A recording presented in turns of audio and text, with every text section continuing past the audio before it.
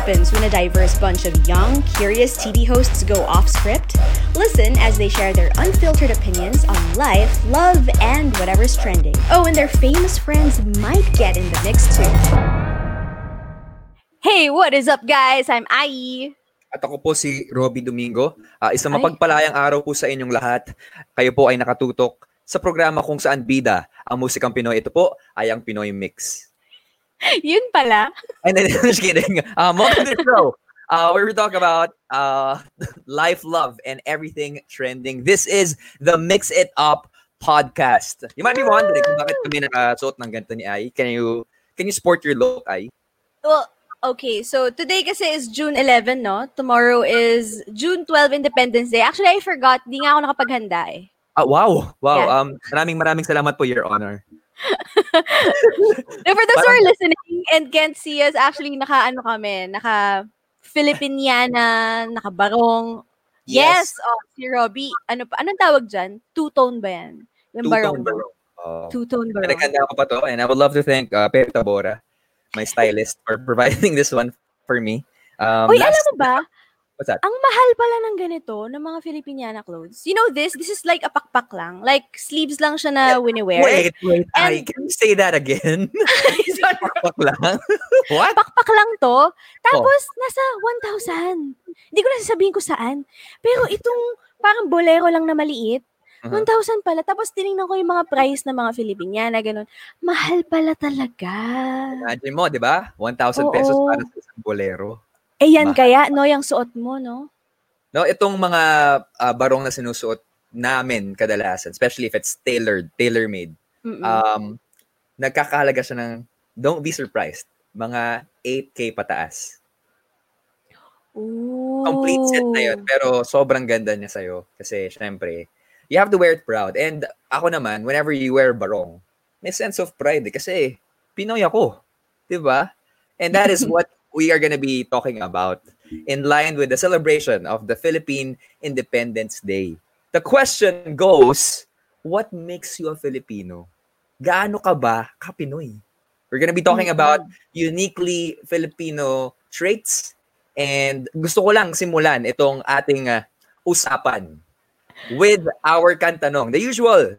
Diba? Yes. Kasi sa hashtag Thunder Thursdays, that's uniquely ours. Wow, inungkin. Ang aking kantanong para dito, it could be Coach Bamboo's Noipi. Diba? Pwede. Saktong-sakto yung, hoy! Diba? Pinoy ako. Meron din siya, lalayo pa ba tayo, Robbie? Ang pinanggalingan mong PBB, ano? I know. Pinoy ako. Pinoy tayo. Diba? How about you? Ako tayo dun sa OG, you know, the Francis M, the late Francis Magalona, mga kababayan ko. Yan. Bilib ako sa kulay ko. Ako ay Pilipino, ganun. There was one meme in social media, or it was a video. It was a viral video, and grabe, sobra ako tawa na tawa. It's a video, I'm not sure if everyone saw that one. It's a video coming from Aling Marie. And she was so furious. Galit na galit siya sa mga bashers about something to do with political issues. But we're gonna be talking about that one. Sabi niya, excuse me, hindi ako dilawan. Hindi rin ako pula. Hindi rin ako puti. Kayo manggi ako. Galit na galit siya. Then that's Filipino. Yan talaga. Alam mo ang taba ng utak ng mga Pinoy sa mga memes, Okay, sa mga, alam mo yun, ito modern type of Filipinos, yung nakikita natin ngayon, yung kapag may nagkamali, gagawing medyo light na nakakatawa, diba? By the way, guys, yung mga i-discuss naming yung mga i-discuss namin na mga traits, I mean, we're not saying na ito lang ang nagpapapinoy sa atin. No? Ito lang yung talagang Filipino traits or tayo lang yung ganito sa mundo. Actually, hindi naman super unique talaga na Filipino traits siya. But these are like, yung, alam mo yung kunyari, nakita mo tong taong to sa ibang bansa. Pero nakita mong ginawa niya yung bagay na yun or may sinabi siya, may ginawa siya. Alam mong, ay, Pinoy yan. Yung ganon, yung very light lang naman. So, mag-isip kayo ng mga ganon ninyo na tingin na that's what makes us, that's one of the things that makes us Filipino. So, send us your comments later on. We will be reading your answers and also we'll be giving out ours. Before we start, gusto ko lang pasalamatan si John Paul Perez for giving us the super sticker right there. Thank you so much. Thank you. All right. Thank you so much. Let's start with the first thing I did in the morning, which was take a bath. May tanong ako, Ai, naligo ka na ba? Bago mo isuot yan? Naligo ako kanina. Yes, naisingit ko yon. Mga 10 o'clock. Yes. Oo. Ayos. Okay. Naniniwala ako, Pinoy ka kung meron kang tabo sa iyong banyo. Ikaw ba? May tabo kayo? Meron akong, may tabo ako, pero hindi ko siya masyadong ginagamit. Hindi ko alam bakit Kasi meron naman, may gripo doon. Of course, may gripo, tapos may bidet. Yes. Tapos may shower. Na hindi ko maintindihan kung bakit kailangan ko pa ng tabo. Nung tinanggal ko yung tabo before, sabi ko parang hindi kompleto. So, kumuha ko ng tabo, ganun ang meron sa bahay namin. And I have to say this, and I have to share this with you. Yung tatay ko, hindi yan naliligo ng walang tabo. So, ano siya, tabo tsaka balde pa rin siya. Talaga? Si Doc Boy? Doc Boy ay isang Voldemort. Ano? Voldemort? Balde! Voldemort! Yes. Pero naranasan mong paliguan sa tabo? I mean, using a tabo. What? Paliguan sa tabo. Naranasan ko yan. Ilang beses na. Lalo na pag bata ka. Lalong, nung kasya pa ako sa balde, syempre kukunin mo yung tabo, tapos maglalaro-laro ka sa loob ng balde. Yun. Yes! Ikaw ba, may tabo ba ka? May tabo ba ka? May tabo ka ba? Grabe, what's this episode? Good morning. Kasi inom tayo ng kape ni Tipi, no? Yung Two Saints. Grabe, ang klase. Pero, ako nung bata lang, ngayon kasi, honestly, wala kaming tabo sa bahay. Yeah. Okay. Which is, I think, weird, for a Filipino household. Pero, nung bata ako, naaalala ko, pinapaliguan ako ng lola ko. Lola ko yun, hanggang ngayon, pag pumunta kami dun sa bahay nila, may tabo, may balde. Tapos, gagawin niya kasi... Pinapaliguan ko lola mo? Ay, hindi naman. Pero, lagi ko lang nakikita, pag kanyari, nakiki-CR ako doon, talagang meron pa rin silang tabo and balde. Nung bata ako, syempre kasyang-kasya ako dun sa balde. So, gusto ko talagang lumulublob doon.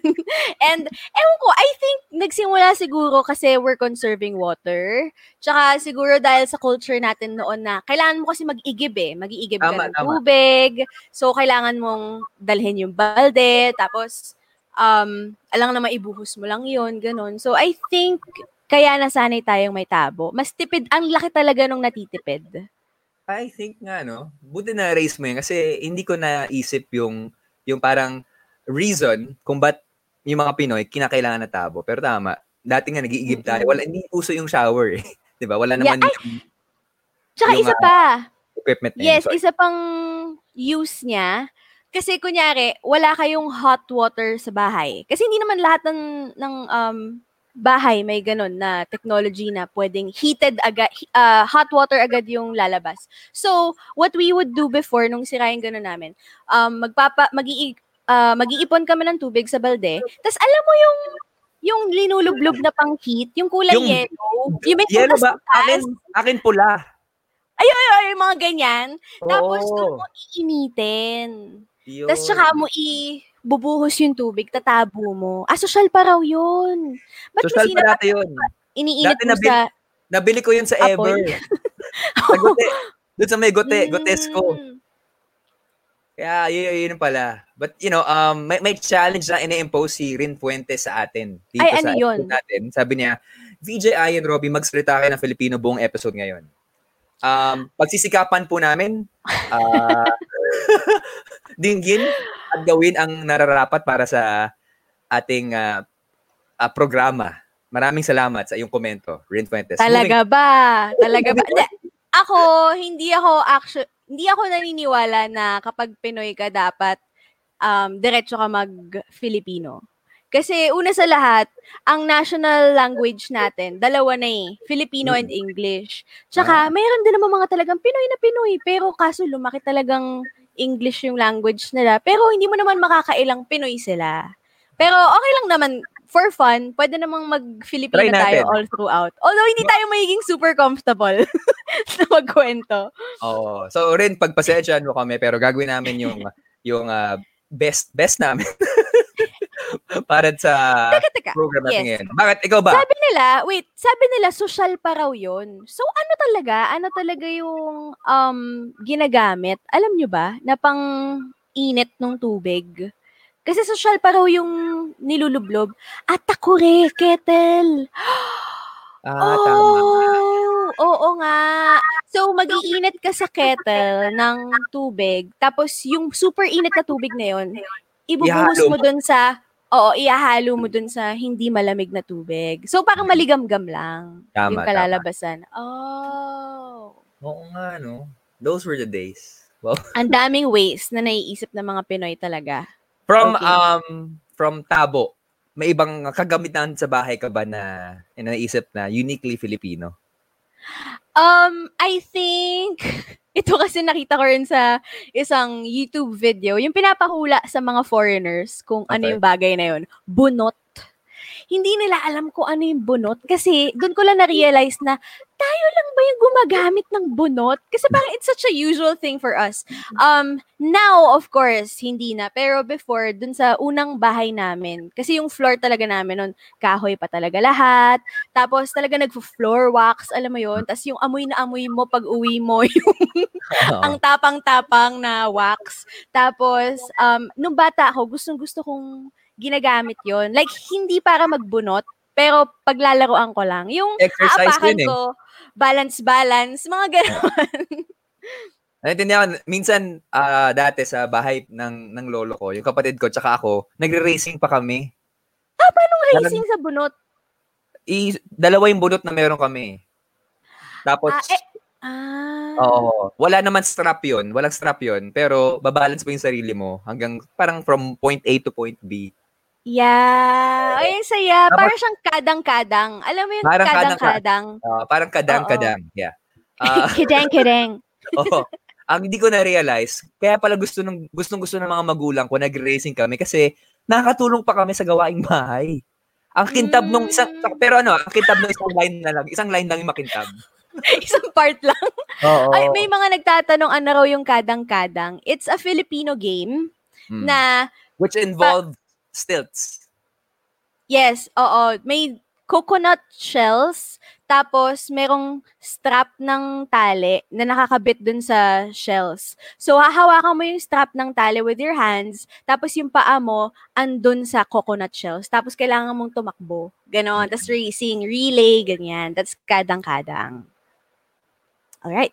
Ang daming yung mga Pinoy games, mamaya pag-usapan natin yan. Pero gusto kong pag-usapan din natin yung shato. Alam mo yung shato? Wait, ano yun? Hindi ko alam yun. Ako, gusto kong sabihin na it's the Filipino baseball. Huh? Yung may stick ka, stick ka, tapos hampasin mo yung stick, papaikutin mo muna sa ere, tapos hampasin mo. Tapos, depende kung gaano kalayo yung stick mo. Doon pagbabasihan kung panalo ko hindi. Paanong stick? Like a branch? Ganon? Or a bamboo stick? Paanong stick? It could be a branch, could be a bamboo stick. Tapos, hampasan lang. Lots of people have been commented. Yan, shato. So gano'n lang talagang palakasan lang ng swing. Parang gano'n. So, parang ang baseball. Oh, maghuhukay ka ng medyo konti lang sa lupa. Tapos, papatong mo dun yung stick. Hampasin mo para umakyat. Tapos, hampasin mo ulit. Dalawang hampas yun eh. Diba? Uy, by the way, balik lang tayo dun sa balde kanina. Meron palang nag-viral ngayon na photo si Andy Eigenman. Nakita mo ba yun? Nasa motor siya. Oo, nakaangka siya sa motor. Tapos may dala siyang malaking balde. Mm-hmm. I love it. I love the island life na talaga ni Andy Eigenman. Taas ng views ng vlogs niya. Tsaka hindi nyo alam, yung anak niya nasa loob ng balde. Para Oy, wala naman. I love Andy Eigenman. Ako rin. Sobrang totoo lang niya. Okay. Anyway, I think we should have like a separate episode para dun sa mga Pinoy games, no? Oh, ayos. Pwede, pag-usapan natin next time. Next week siguro. Oo. Okay, sige, ito. Okay. Uniquely Filipino, naisip ko lang bigla. Okay. Yung pag Pinoy ka, yung nguso mo, nagiging daliri. Ay, guilty ako dyan. Diba? Guilty ako dyan. Ikaw? Kasi, ako sobra talaga. Yun na palagi nagamit. Pinari, pag tinanong sa akin ng kapatid ko, Kuya, nasan ba yung damit? Nandyan, no? Ganun. Tsaka nakadepende rin kung gaano kalayo yung nguso mo. Para nade-determine ang nguso mo kung gaano kalayo yung yung bagay. Yung distance. Yung distance ng bagay. Tsaka nakadepende rin yan sa sound. Ha? May sound yung nguso? Oo. Kasi yung sound na binibigay mo. Like for example, kung malapit lang, sabihin mo dito. Dito? Doon. Doon. Medyo prolonged kapag malayo. Parang ako never naman ako nagka-sound sa nguso. Hanggang dun lang ako sa haba ng nguso, pero walang sound. So sa ibang tao pala meron. Oo. Bakit kaya, no? Ba't nagunguso yung mga Pinoy? Tsaka bakit Pinoy lang? Hindi ba naisip ng mga ibang nationalities yun na, pwede rin palang panturo yung labi natin, no? Feeling ko, eto teorya ko lang naman to. Tayo mga Pinoy, palagi tayo may ginagawa, may hawak tayo mga bagay. Kaya, ewan ko kung mabilisan lang. Tsaka, common knowledge na siguro sa ating mga Pinoy. Saan ba yung lugar? Doon. Pero nagkakaintindihan tayo, kahit hindi natin alam kung nasaan, nandyan lang banda. Sobrang tumutulis yung nguso natin eh. Minsan nakakamatay na nga eh. Iniisip ko nga kung kailan tama nga, feeling ko kapag may mga dala ang mga Pinoy, kasi nga masisipag tayo. Wow! Binuhat yung bangko. Totoo naman. So, nagngunguso na lang tayo. Ito, si Nalin C. Ito, isang nakakatawa talaga to. Hindi ko alam bakit, pero sabi ni Nalin, Pinoy ka kapag yuyuko ka, kapag makikiraan. Super guilty rin ako dyan. Oo nga, no? Like sa sinihan, or kaya sa bahay lang. Pag dadaan ka, usually yung ibang tao, dadaan lang. Pero tayo, bakit tayo yumuyuko? Hindi ba natin napapansin na pag yumuko tayo, mas nagiging mahaba? Parang mas humahaba tayo. Mas lalo tayo nakaka-interfere tao. Hindi lang yun. Ginagamit din natin yung kamay natin, parang may magic cutter tayo eh. Hindi ko alam, bakit natin ginagawa yun? Diba? Parang it's either nagkakaroon tayo ng blade na tayo lang nakakahiwa ng magic na obstacle or nagiging isda tayo. Oo. Nag-swimming tayo. Bakit ganun? Yung excuse me po. Oo nga. Bakit ko ba ginagawa yun? Oo. Alam mo, may nagsabi rin sa akin yan dati. Parang kinorekt ako na when, kunyari makakaharang ka na, yung dadaan ka na, ganun, nag-excuse me ka na, huwag ka nang yumuko. Tsaka bilisan mo na lang. Kasi, yun na nakaabala ka na. So, bilisan mo na lang. You don't need to bow. Mm-hmm. Tsaka pati yung kapag nag-thank you raw. Kasi ako din ma-thank you ako. Tapos, yung nagna-nod ka or mahilig ka or hello po. Laging may nod, ganun. So, hindi ko rin alam kung saan ko nakuha yun. Siguro may pinapanood tayong mga childhood TV shows noon na ganun ba? Doon ba natin nakuha yun? Feeling ko now playing mano po. It's a sign of respect. Lahat tayo nagmamano. So, the act of kissing the hand or paano ba to? Yung pagmamano it's a sign of respect. And whenever we bow our heads at nilalagay natin yung noon natin sa paano ba to? Sa kamay ng ating mga magulang or sa ating mga lolo or nakatanda sa atin, it shows that utmost respect na Filipinos have. Tapos, nababaon lang natin yon sa ibang mga bagay kasi 'di ba pag excuse me po hindi tayo mapagpataas sa tao eh. Yes. Medyo nga rin eh, feeling ako may takot din ako na baka pinagmulan to dahil nga we were kind of like the slaves for hundreds of years ng mga Espanyol. Medyo kinawawa tayo ng mga ng mga Father Damacy. So parang nasanay tayo na laging may may master, ganon. So, I think doon natin nakuha yon. Kahit nga actually, yung suot mo ngayon, yung barong, di ba they were saying, kaya raw nagkaroon tayo ng barong is because, dahil nga see-through siya, so that the Spaniards can see kung meron tayong armas, kung merong tinatagong baril or itak, ganon. Kasi see-through. Galing mo. So, actually, may mga hindi masyadong magandang pinagmulan yung mga Filipino traits natin. But, well, now, it's the national, ano bang tawag dito? National outfit? National attire? dress? National costume ba? Oo nga eh. Attire. Comment nyo nga, guys. Alam nyo ba yung sagot? Pero, maraming salamat, Kuya Kim, sa mga national clothing? Clothing brand. Hindi ko rin alam. Pero, yeah, maybe that's where it came from. And, mismo dun sa pagsasalita natin, hanggang ngayon meron tayong po and opo. Diba? Very respectful nga talaga yung culture natin. Which, I also like. I like din naman. Yeah. Eto, let's move on. Naalala ko nun, sorry, may kwento pala ako sa po and opo. Naalala ko nung bata kami, I grew up in a very traditional Filipino strict family sa side ng tatay ko. And super lahat sila, grabe yung sa respect. Yung kapag mas matanda ka, ikaw ang tama, ikaw ang inirespeto, huwag ka nang sasagot sa matanda, ganon. So, kapag, kunyari bata ka, hindi ka pa sanay magpo, hindi ka nila kakausapin pag may isang sentence ka na walang po. Like, tatanungin nila, kunyari, may sinabi ka, paabot ng kanin. Gaganon sila. Ano po? Ganon. Yeah, so, ikaw, nung bata ka pang, paabot po ng kanin. Pang, sorry po. May mali ba akong ginawa? May karumal-dumal ba akong kasalanan? Pero at least, diba, because of our parents, ayun, Samantha Suarez, pambansang kasuotan. Oh, thank you. Ano ba yung English counterpart niya? National wear. Pwede rin.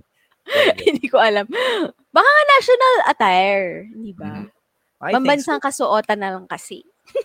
Alright.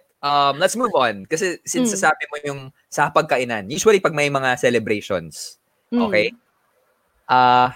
Meron ka bang tito or tita na kakilala na ang pangalan either boy or girly? I know a Tito Boy. Of course. That's our pambansang Tito Boy. And also Mix has a Tito Boy. Did you know? Yeah, of course. Mike Mutya. Is that Mike Mutya? Yeah. Okay. Yes. Oo, mga ganun. Pero yung talagang boy yung pangalan, well, yung dad mo lang yung kilala ko. Ayan. I know a Mama Girly. I know a Mama Girly. Yung jowa ng ate ko, si Tristan Ramirez of Boyband PH. Yung nanay niya, si Mama Girly. Yun yung pangalan, Mama Girly. Parang somehow, every Filipino family has a Tito Boy or a Tita Girly. Hindi ko alam kung it's the fault of the parents. Na, bakit kaya? Lalaki, boy na lang. Okay na yan. Babae, girly na lang. Okay na yan. But for you, for your dad, Doc Boy, ano talaga yung totoong pangalan niya? Roberto. So, paano naging boy? Kasi usually pag Roberto naging, yun nga, Rob, Robbie, Bert, Berto, paano naging boy? Berto. Doc Berto. You've never asked? I never asked. Kasi maybe he's the only boy sa magkakapatid. Ilan sila? 5. Oh. So, I think to distinguish and to raise the fact na okay, isa lang yung boy namin. Sa yun. Meron kaming boy dito. Diba? Close to home pala sa'yo nun, no? Eto naman. Ayan, sabi ni Luis Alvarez, I have to, naku, hindi ko na mabasa, napakatita ko. Lalakihan ko lang. Lolo. I have 2 lolo boys and 2 tito boys. Hirap niyan. Hirap nun. Papaamin ka sa ang dami. Now, another Filipino trait. Ito, I'm sure lahat makaka-relate talaga dito. Yung kapag nasa hapagkainan tayo, di ba? May ulam. May matitirang isang piraso, Robby. Magkakahiyaan. Hindi, Nakakahiya pag ikaw yung kumuha nun. Hindi ko alam kung ano tawag yun eh. Ang tawag ko lang doon is piece of shame. Sa Tagalog, hindi ko alam kung may tawag May talaga tawag doon. dun eh. Ano Na, nga yung kunyari, tawag dun? like kahapon, ang ulam namin ay siomay. Mm-mm. And lahat kami gutom. Pero, may nagtira ng isa at walang kumukuha. So parang, ano ba nangyayari? Or pag breakfast, may hotdog. Di ba? Lahat kukuha. Tapos may matitirang isa. So, sino kukuha nan? So, isip nating lahat, alay. Hindi ko alam ba't ganun. Oo, parang ganun. Siguro naman may ganong superstition ba?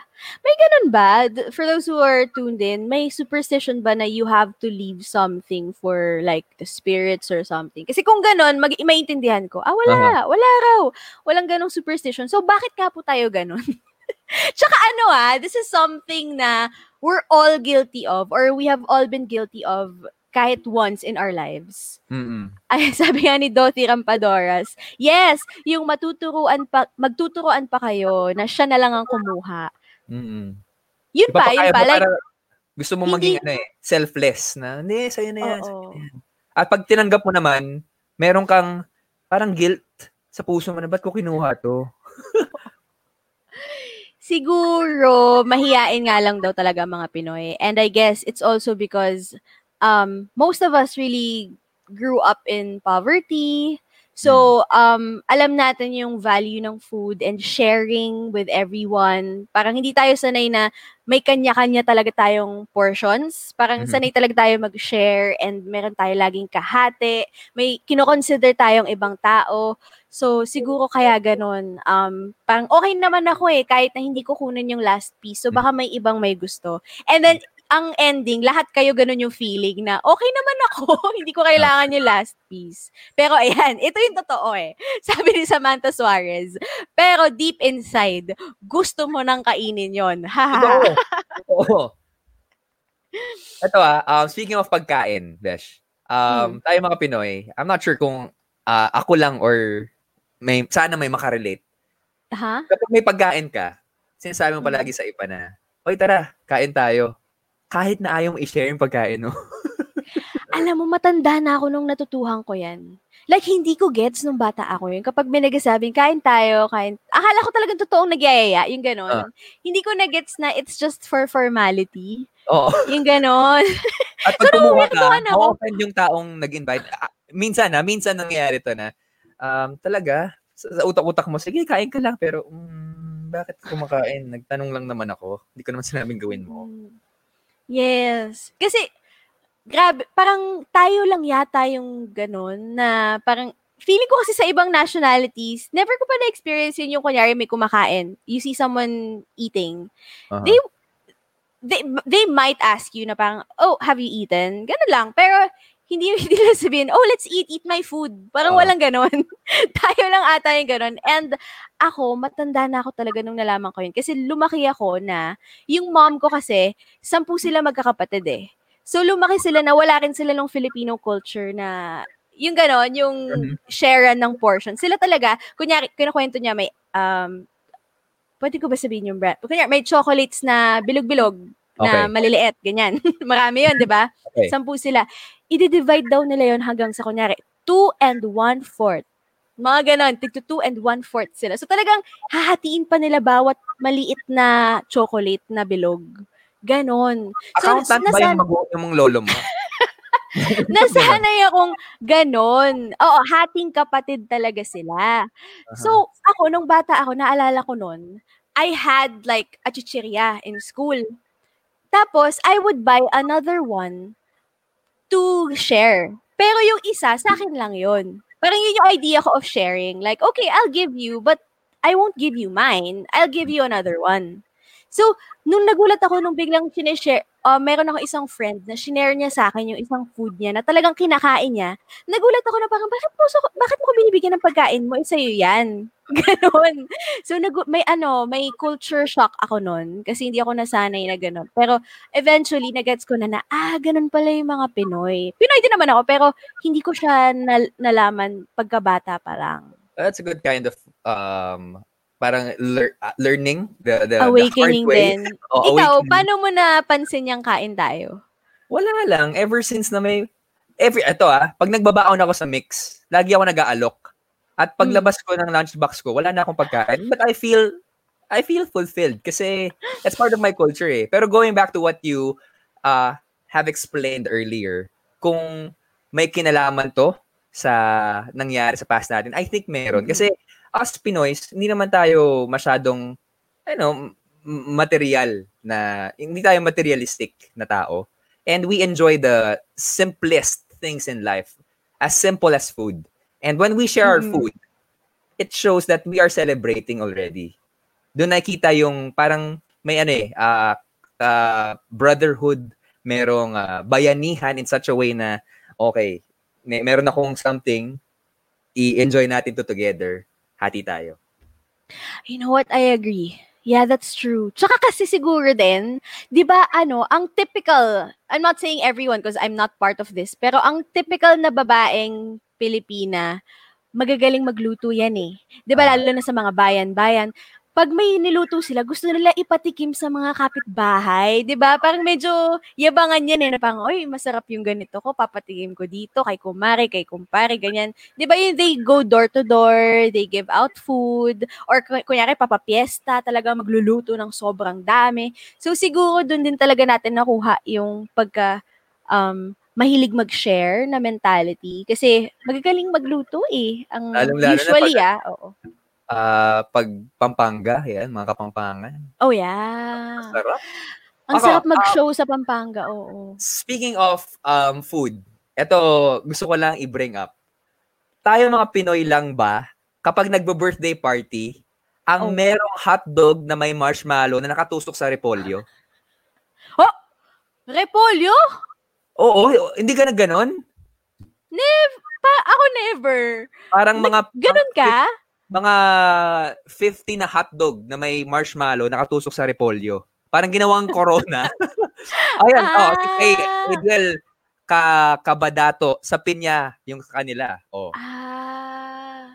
Resourceful talaga ang mga Pinoy. Yung Pinya, actually, to be fair, parang nakikita ko yan sa mga buffet, pero hindi hotdog. Pero like, may mga nakastick sa Pinya. Ginagawa siyang, yung sa sewing kit, pin cushion. Ginagawa siyang pin cushion. Oo. Ay, hindi na daw uso yung hotdog with marshmallow sa birthday, sabi ni Rin. Kailan ka huling naka-attend ng Kala ko kailan ka huling birthday? Alam mo, hindi ko maalala yung akin. Oo nga, parang wala ng hotdog with marshmallow.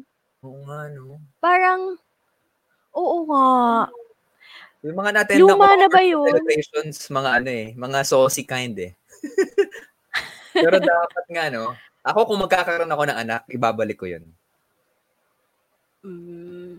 Ayan, tsaka repolyo? Oo naman. Lumpia. Nakatusok sa repolyo? Ang hirap nun, ha? Iba na yung mga bata ngayon. Pero ang feeling ko talaga hindi mawawala, spaghetti. Yun ang sa tingin ko, kahit na 10 years from now, is spaghetti. Tsaka may letter I.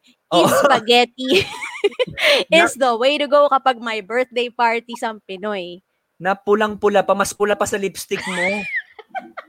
Tsaka with that distinct Filipino sweetness. Kasi, of course, spaghetti is an Italian dish. Pero, hindi siya matamis eh. Originally eh. Tayo mga Pinoy, ang sarap eh. Ang tamis eh. Pwede pa nga spaghetti with rice, di ba? Yeah. Ginagawa yan. Natry ko na yan. Pero hindi ako na-enjoy. Pero I'm sure naman. Kasi Pinoy-Pilipino tayo. Ako na-try ko na yan. Ilang beses na. Inuulam yung spaghetti. Nag-enjoy ka? Parang carbs on carbs. Basta Pinoy ka, go lang. Tsaka alam mo yung kunyari buffet, ganyan. Meron kang spaghetti, meron kang pansit. Yes! Meron kang kanin. Tapos, parang lahat ng carbs. Yung minudo, ihahalo mo minsan, ipapatong mo sa pansit or spaghetti. At okay lang yun. Okay lang yun. Si Angelica Maraan, spaghetti with rice? Hindi niya alam.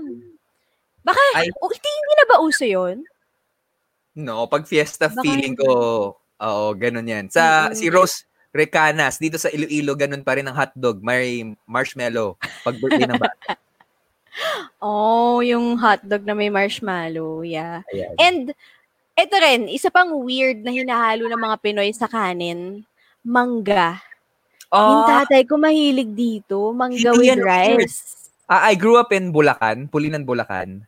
Mm-mm. And parang ano yan, nakagawian na yan. Pati yung lola ko until now, yan ang favorite niyang kinakain. Kanin, tsaka mangga. And we're not talking about like the Thai dessert, yung sticky rice with with mango tapos may coconut milk. It's not that. It's just yung kanin tsaka yung mangga tapos yun ang magiging ulam mo na. Ay, medyo weird yung mga ulam na. I would get if kunyari foreigners see us doing that and they'd be weirded out because I see the weirdness but then, guys, you should try it. Actually, sa Thailand, ginagawa naman yung mango with rice. Di ba yung sticky rice with mango nila? Pero alam mo, mas masarap sa atin. Ang weird nung lasa nung mangga sa kanila. Or siguro hindi ako sanay.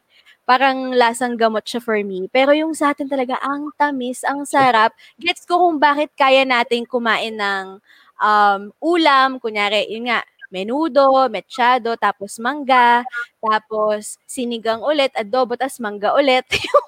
Isa pa yun na trait natin, yung hindi tayo by course kumain. Na kunyari, appetizer muna, tapos main course, tapos dessert. Sa atin, kaya nating paghalu-haluin. Ikaw ba? Ganun ka? Hindi. Ako, nawiwirduhan ako. Kasi kailangan sa akin, pag matamis na yung pandulo eh. Pero yung kapatid ko, pagkatapos kumain ng matamis, babalik sa ulam, tapos babalik doon sa kinain ng umpisa, tapos babalik sa dessert. Pero hindi ko lang bakit. Just to add, yung kanina sinabi ko about mangga, hindi lang mangga, minsan ginagawa nila saging. Ginagawa rin yan. Tsaka, with kanin? With kanin? Yes, with kanin. Ayan, by the way, ito yung example nung nakatusok sa pinya. Yeah. Na mga hotdog with marshmallow. Hindi ka ba nakita ng ganyan before, Ai? Hindi. Actually, yung pinya nga na sinasabi ko kaninang nakikita ko before, yung balot pa. Hindi, pwede naman. Pwede naman. Pero ako, yung recent na nakita kong medyo, tama ba to? Nanay ko, kumakain ng kanin, halo, yung ulam niya ay puting mais. Wait, what's puting mais? Alam ko lang yellow. It's white corn. As in, kulay puti? Oh, corn siya na galing sa probinsya. At masarap siya. Mas malagkit siya. But never pa ako nakakita nun. Puti na mais? Send mo sa akin yung address na wakapadala ko. So, anong kulay nung buhok? Di ba may buhok yung mais? Pareho pa rin. Brown. Brown pa rin. Miss Ina, kailangan nyo kausapin si Ai. Hoy, ako lang ba yung may hindi alam ng puti na mais? Lahat kayo may alam. Feeling ko hindi lang ako. Ayan binatog. That's a term, binatog. Mais na panggulay yun, VJI, sabi ni Luis Alvarez. Hindi ko alam yun. Papadala kita. I promise you. Kahit picture lang, besh, okay na. Gusto ko lang makita ano yung itsura niya. Kailangan mo matikman kasi iba yung lasa niya. Yung mais na kinakain natin na dilaw, medyo matamis siya. Ito, malagkit na manamis-namis ng konti. Okay. Parang before ako, mawala sa world, parang dapat makain ko yan. Alam mo, ito isa pa. Tatay ko naman gumagawa na to. Kanin, di ba? Okay. Tapos, lalagyan niya ng tubig. Yun na. As in, isasabaw niya yung kanin sa tubig. At saka yung tubig, hindi mainit. As in, tubig na iniinom na malamig, isasabaw niya sa kanin. Tapos yun na, minsan dadagdagan niya ng konting patis or salt. But that's it. Minsan ginagawa niya yun. At okay na yun sa kanya. Yeah. Wow. Grabe ang Pinoy habits talaga. Parang feeling ko tayo lang yung ganun. Tell me if may of someone na ginagawa rin yon, yung tinutubigan lang yung kanin and then okay na yon. May mga ganun. But speaking of desserts. Ay, ito pala, wait. From Samantha Suarez. Ako, kanin with mantika and salt. Ay, Ito, yung boss natin, Miss Ina said, yung iba minsan kanin na may tubig tapos tuyo ang ulam. Ayan, ganyan din. Gustong-gusto ng tatay ko yan. Ako Never din, favorite ko ang tuyo. May tubig. Ako, tuyo with champurado. Kasi gusto ko yung makalat saka yung tamis ng champurado minsan eh. Hindi ko pa na-experience yung kanin na may tubig at tuyo ang ulam. That would be nice to... Ang sarap ng champurado ngayon. Diba? Habang umuulan. Nako, napunta na tayo sa food. Ang dami ko nababasang comments about food. Meron din, asa na yun? Si Angelica Maraan said, basta pagkain ay, yung damang-dama mo, yung, what's that? Yung damang-dama mo yung kwento ni Ate Ai. Basta pagkain talaga ay, believe ako sa'yo. Kasi nai-imagine ko talaga eh. Tapos nami-miss ko yung gano'n. Ang tagal ko na kasi hindi nakakain ng champurado. When was the last time you ate champurado, Robbie? I think about a week ago. Nagluto yung kapatid ko. Oh, swerte. Ako ang tagal na. Is it a Filipino kind of dish? Is champurado Filipino? I have to say, may influences. Pero pwede. Kasi merong porridge eh. May chocolate porridge. Si Miss Ina lang din daw, nung isang araw lang nagchampurado. Grabe naman. Ako lang pala yung nakakapit sa champurado. Ang sarap. Mapadalang kita champurado na may puting kanin. Puting mais. Okay, let's move on. Sweet things. Ice cream sandwich. Pero sa atin, pandesal. Alam mo yung mga dirty ice cream? Noong una ko na-try yun, grade school ako, medyo na-weirdohan ako nung umpisa, pero wala. Yun na yung palagi yung binabalik-balikan ko. Mas gusto ko siya kaysa yung sa yung apa. Talaga? Mas gusto mo pa siya? Mas gusto ko siya. Kasi parang feeling ko, I get the value of, for my, para sa pera ko. Kasi mas malaki yung sandwich, di ba? Mas malaki yung pandesal. Same price ba? Hindi ba mas mahal yung pagpandesal? Nung panahon kaysa sa apa? Nung panahon ko. Parang, ayun na nga, tinapay with ice cream. Sabi ni expensive income. Yan. And, ice cream sa tinapay. Ako, late, isa rin yan sa mga late ko na na-discover in life. Alam mo, ang dami kong ganyan late bloomer kasi talaga ako. College na ako, Robbie. Nung nalaman, akala ko niloloko ako. Akala ko joke. Nung sinasabi ng mga kaklase ko na, hindi, may ganun, ice cream, yun yung palaman ng tinapay. Tapos, naiinis ako na parang, hindi ko pwede sabihin, pero linaloko nyo ako, parang ganun. Pero, apparently, nung biglang pinakita nila, kasi lumabas ka, sa UP Diliman kasi may mga ice cream vendors doon, di ba? Yung mga dirty ice cream. So, meron silang pandesal minsan. Tapos, pinatry nga nila sa akin. Tapos, nagulat ako na parang, oo nga, meron nga. Pero hindi ko nagustuhan. Nawirdohan ako doon sa, sa last. Kasi, in the first place, hindi rin ako mahilig sa apa. Gusto ko pag ice cream lang. Yun lang. Tsaka ito sa dirty ice cream ng mga Pinoy, feeling ko 99% of the time, ang binibenta niyan, chocolate, keso, cookies and cream. Yun naman. Yun yung tipong flavor niya. Minsan, pwedeng may avocado. Tama. Tsaka, pero rare na yan. Mangga, tama. Pero ako ron, keso all the way, lagi. Iba yung keso ng dirty ice cream Ang sarap. Ayun na naman. Ang dami natutuwa. Nami-miss ko na naman lumabas. Speaking of ice cream, may kinakwento ka sa akin dati, di ba? Lalong-lalo pag container. Pag ano?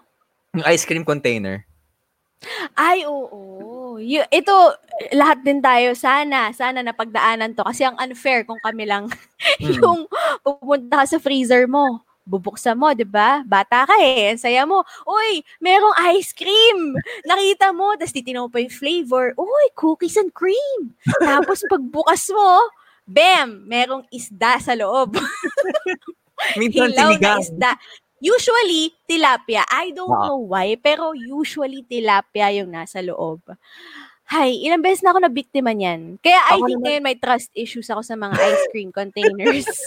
Ako naman parang yung flavor ng ice cream ko ay sebo dahil kaldereta, bulalo or sinigang. Ganun eh. Diba? Tayo mga Pilipino, I think matipid tayo. Ayaw natin gumastos ng mga container. Kasi bakit nga ba tayo gagastos? May container naman, i-recycle na lang natin. Nakakain ka na nun, yung sebo? Sebo pala? Ha? Parang ba yung sinasabi mo? Parang nakakain naman ako ng sebo sa bulalo, pero hindi ko naman kakainin yung sebo na galing sa freezer, tapos kakainin ko. Ha? Hindi.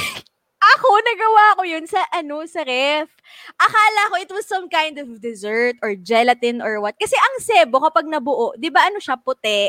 Tapos, parang malambot. So, parang mukha siyang dessert. So, ako, kumuha ako ng spoon na malaki, tapos hindi ko man lang tinikman. Talagang feeling ko talagang masarap siya agad. Ang laki-laki nung kinuha ko ng spoon. Sinubo ko, tapos biglang, ano to? As in, dumikit siya sa ngalangal ako ng matagal, Robby. I think hanggang ngayon, nasa ngalangal mo pa rin. Hindi siya natatanggal syempre ng water. Kahit ilan yung inumin mo na tubig, hindi siya matatanggal. So, ang tagal niya na stuck. Alam mo, nagka-trust issues din ako after that lalo. Parang yung childhood mo, it's all about trust. Pag-usapan natin yan sa susunod na episode. Okay? I wanna move on. Wait lang. May naalala rin pala ako dyan sa mga container na yan. Diba sabi mo nga, hindi tayo bumibili ng container. Isa pa, alam mo yung container ng butter cookies? Yung lata na bilog. Pagbukas mo nun, mga sewing stuff. Like, sinulid, garayom, may gunting. Di ba? May mga ganun. Tsaka hindi ko alam bakit laging lata ng butter cookies. Yun yung... Pwede hindi. Hindi lang yung butter cookies. Yung parang, hindi ko alam kung pwede magsabi ng yung crackers. Oh. Flakes siya eh. Okay. Sige, yun. Yun yung laman ng mga, yung laman niya, tama ka, sewing materials. Oh. Mga nanay natin. Parang, did they go to like an academy that teaches that stuff? Like, why are they all the same? Na bakit, hindi naman sila nag-usap-usap? Oo. Bakit kaya? Kultura na talaga, no? Yeah, that's what you call culture. Like, it's just instilled in their minds. Speaking of food, hindi mawawala ang kanin sa atin. Yeah. Parang sa bawat hapagkainan ng Pinoy, kailangan may kanin. Breakfast, lunch, dinner. Staple yan. Pero ito yung uniquely Filipino. Feeling ko Siyempre, bago ka gumawa ng kanin, isasayang mo pa yan. At yung ginagawa natin para sa kanin, sa bigas, maglalagay ka ng tubig eh. Paano mo mini-measure yung tubig sa bigas mo para pag nagsasaing ka? Robbie, first of all, hindi kasi ako nagsasaing. pero alam ko yung sagot dyan. Kasi trinay kong matutuhan yan nung bata ako. And ang turo sa akin ng lola ko, itong kamay, di ba? Nasa kamay. Somewhere dyan, hindi ko na maalala kung ano, may guhit dyan. Yun yung tamang guhit. Yun yung tamang amount ng tubig. Ano ba yun? Naalala mo ba yun? Yes. Ito. Aling guhit yun? Itong guhit na to. Kailangan yung tip nung bigas. Ipapatong mo yung daliri. Pag naramdaman mo na yung tip nung bigas, maglalagay ka ng tubig. Tsaka, hanggang dito lang, yung sa line na yan. So, it's the first line sa finger. Yes. Para sa akin, I'm not sure with the other people. Kasi baka mamaya, restaurant yung pinapakain nila. Hindi naman naabot ng daliri lang yun eh. Baka mas marami pa. First Pero, line ba? Hindi ba second line? Parang middle. Parang ang liit naman nung ano. Kasi from the tip. from the tip. From the tip nung, kunyari, yung bigas is 1 inch. Yung taas yung tip ng 1 inch. Okay. It's not from the bottom. That's the best way to make the perfect rice. Kasi syempre pag kulang, matigas. Pag sobrang dami, masabaw. Pero kung sakto, yung mga Pinoy, master tayo dyan sa paggawa ng kanin. Hindi, alam mo, ito dahil hinuhulaan nga natin kung saan galing, di ba? Feeling ko, tinatamad lang talaga mag-explain minsan yung mga nanay. So, sabihin na lang nila sa anak nila. Actually, kasi we are taught very young, di ba? Mm-hmm. So, hindi mo naman ma-explain sa bata na 2 inches or ganito, 8 cups, di ba? Hindi mo naman masasabi yun sa bata. Anong alam nun? So, siguro kaya nagsimula na, eto anak, kapag nakita mo dito sa linya na to ng kamay mo, okay na yan. So, siguro doon nang galing kasi nga, bata tayo tinuturuan. So, mas madali ituro that way. Parang nagsabi, gusto ko lang i-correct yung sarili ko. Parang hindi daw sa hintuturo, sa gitna daw, yung gitna. Middle finger. Measure ko naman po yung daliri ko. Parang pareho lang naman po yung nodes niya. Oo nga, medyo pareho lang. Kung ibababa niyo po yan, magpapantay po yan. Pero hindi, mali ka raw. Dapat daw middle finger. Kahit pareho lang yun. Kung Pinoy ka, dapat gitna. Sige po, gagawin ko po mamaya. Magkasagin po ako sa bahay namin. Ito,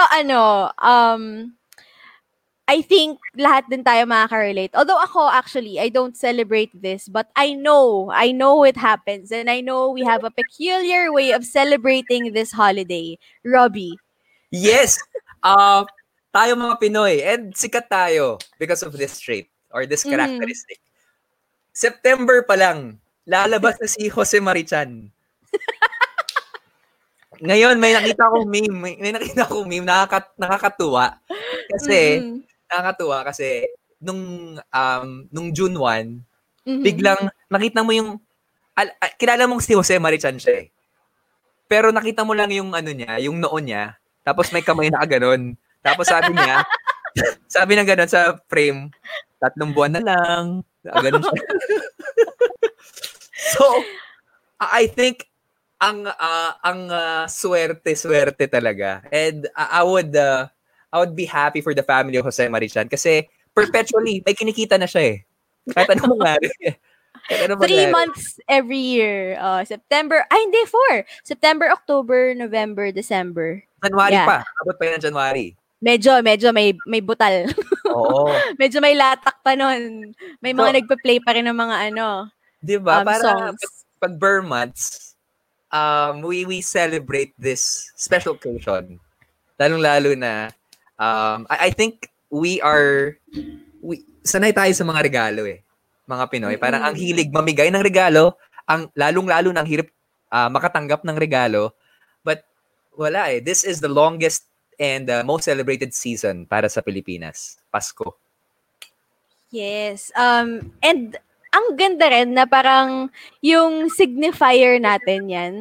Alam na natin dahil nga September pa lang mayroon ng songs related to that holiday. And parang tanggap ng lahat. Alam mo yun, yung parang wala naman nagreklamo. Parang gets mo kasi na parang starting that month, usually namimili na ng mga ng mga regalo, ganon yung mga tao. Actually, on the contrary, hindi siya nagreklamo wala nagreklamo. Nagde-demand pa yung mga Pinoy. Like for example, sa radio stations, September 1 na, bakit wala pang mga mga songs na tungkol sa Pasko?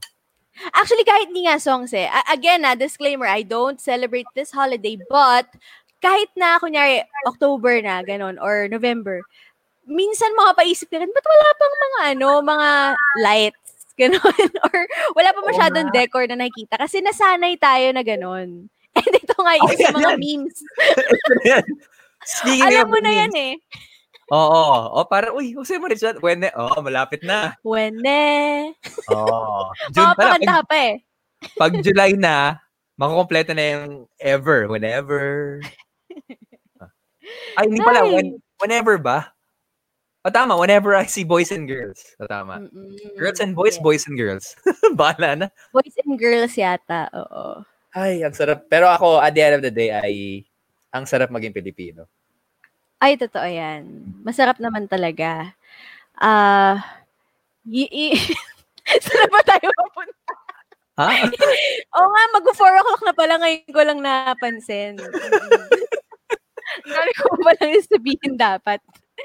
I think let's push for one more. Okay. Ito. Uniquely Filipino trait. Sige, siguro we can end with this.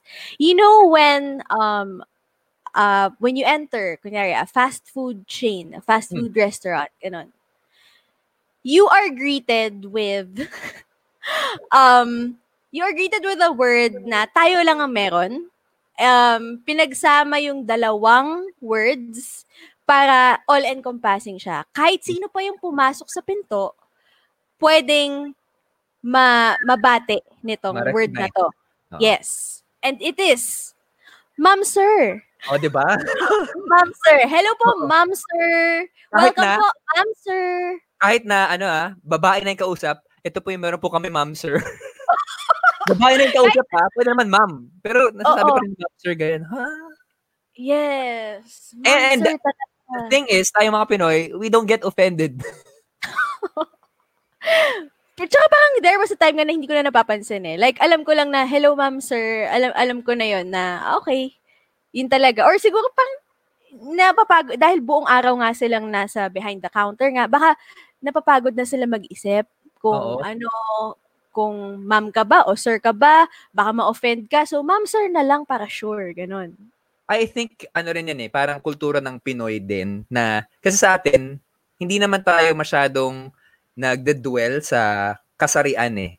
It's, except for when we call ginoo, ginang, or binibini. Pero pag sinabi mo, nasan kaya siya? Siya, oo. Siya, di ba? Pag sa lengguwahe ng, sa English, he, she, na determine mo eh. Pero pag siya, wala. And that siya connotes to Ma'am Sir. Sa lengguwahe. Yes. Kaya rin tayo naguguluhan minsan sa his and her, he and she. Kasi nga, sanay tayong siya, kanya, amin, inyo. Puro ganun lang, walang gender. Oo. Oo nga, no. Sorry, may isa pa akong dadagdag. Isa na lang. Ano yan? Isa to sa actually pet peeve ko na to eh. Pero ginagawa kasi ng mga Pinoy. Yung for a while. Alam mo yon, yung for a while. Kasi, ano ba dapat? Guys, ang for a while kasi ginagamit parang sandali lang po. 'Di ba ganun yung usage niya sa Pilipinas? Kunyari may tatawag, pwede pong makausap si Robbie for a while, tas bibigay sa yung yung telepono. It's so wrong. Kasi ibig sabihin ng while is a very long time. Like kunyari, tayo Robbie, hindi tayo magkita ng 5 years. It's been a while since we last saw each other. Ganon. It's a while. It's a very long time. So, when you say sa phone, for a while, so pang, ha? It's not actually correct. And it's not even a complete sentence. When you say for a while, you're just saying, for 2 years, yun na. Okay, so what's your point? So, isa yun sa mga nauwirdohan yung mga foreigners whenever they hear it. Kasi my mom works for the US Embassy. And what they do dun sa mga American employees nila, yung mga bosses, pag pumupunta sila dito, may mga seminar, orientation, na ito usually po yung mga ginagawa ng Pilipino, huwag kayong maguluhan when you hear this. Isa yun sa mga sinasabi. When they say for a while, don't worry, hindi siya mahabang panahon. Mabilis lang yan. Ganon. So what's the best way to answer or to... Just a minute or... sorry, it'll just take a second. Okay, I'll go get him, I'll go get her, ganon. Pero yung for a while, hindi siya tama. Dami ko natutunan. So yung teka lang, it's not for a while. Oo, hindi. Again, another uniquely Filipino trait. I think I wanna end with this one. Yung isang mensahe ng isang boss namin, si Sir Tugge. Very Pinoy to Very Pinoy, and we usually do this. Hopefully nung bata lang tayo. 'Di ba? Kunyari may nasungkit tayo sa daliri natin. Sungkit. Yan, kunyari ganon. Tapos parang Inamoy mo. Sabi mo, ang baho. Ito, amuyin mo. Oh. Amuyin mo. Tsaka, it's not a request. Parang kailangan mong amuyin. Obligado kang amuyin mo. Parang gusto mo i-share yung moment. And I don't know. Tsaka, pag ikaw yung sinabihan mo nun, aamoy mo talaga eh. Kasi parang, sige, gusto mo ng proof? Yung gusto mo ikaw din yung maka-experience. I think tayo mga may trust issues tayo in general. Tayo, laging grabeng magduda. Hindi tayo naniniwala. So, kailangan pag sinabing, ay, ang baho, amoy mo. Grabe yun. Oo nga pala. Well, thank you so much, for sharing that one. Sa lahat po ng mga sabi ni Luis Alvarez, medyo kadiri yan, DJ Robbie. Bakit mahilig mag-share ang Pinoy? Well, I think that's part and parcel of our culture. Mahilig talaga tayo mag-share, dati pa. And feeling ko sa hirap at ginhawa, magdadamayan tayo. Yes naman, napakaraming magagandang Filipino traits talaga na ito lang yung mga funny, mga light na diniscuss namin. Pero of course, the Bayanihan spirit is there, which we can also find din naman sa ibang nationalities. Hindi naman natin inaangkin yun, pero isa yun sa mga proud ako na meron tayo. And I think, lalo na bukas, no, we should really embrace our culture, remember kung saan tayo nagsimula, saan tayo nagmula, and wag tayo mahiya na maging Pilipino kahit na maraming nangyayaring hindi natin siguro gusto sa bansa. Lahat naman may mga hindi rin talaga happy sa countries nila. Wala naman talagang perfect. But I think we just really should work together to make everything better for the improvement of our nation. Yes. Wow. Maraming salamat, Your Honor. Ito kasing pakpak ko naman, nakaka-influence siya eh. Ikaw, Robbie. Ako gusto ko lang sabihin na, well, we have discussed briefly and scratched the surface in a very fun and engaging manner kung paano nga ba nagiging Pinoy ang mga Pinoy. But of course, just like what you said, we are so much bigger than these fun examples. Paano mo nalalaman kung Pinoy ka is a nice question and a conversation to have, for a while, matagal na panahon para makamit natin yung kalayaan na inaasam natin. But before we end, I got better questions for you to answer. Bakit nga ba tayo naging Pilipino? At I think the best question to answer is, anong kaya mong gawin para sa Pilipinas? Sa lahat ng mga nakikinig sa atin ngayon, mabuhay po kayo. Sa lahat po ng mga nagbibingi-bingihan, mahiya naman kayo. Thank you so much for mixing it up with us. Ako po, si Robbie. At ako po, si Ai. And we'll see you very soon. Mabuhay ang Pilipinas.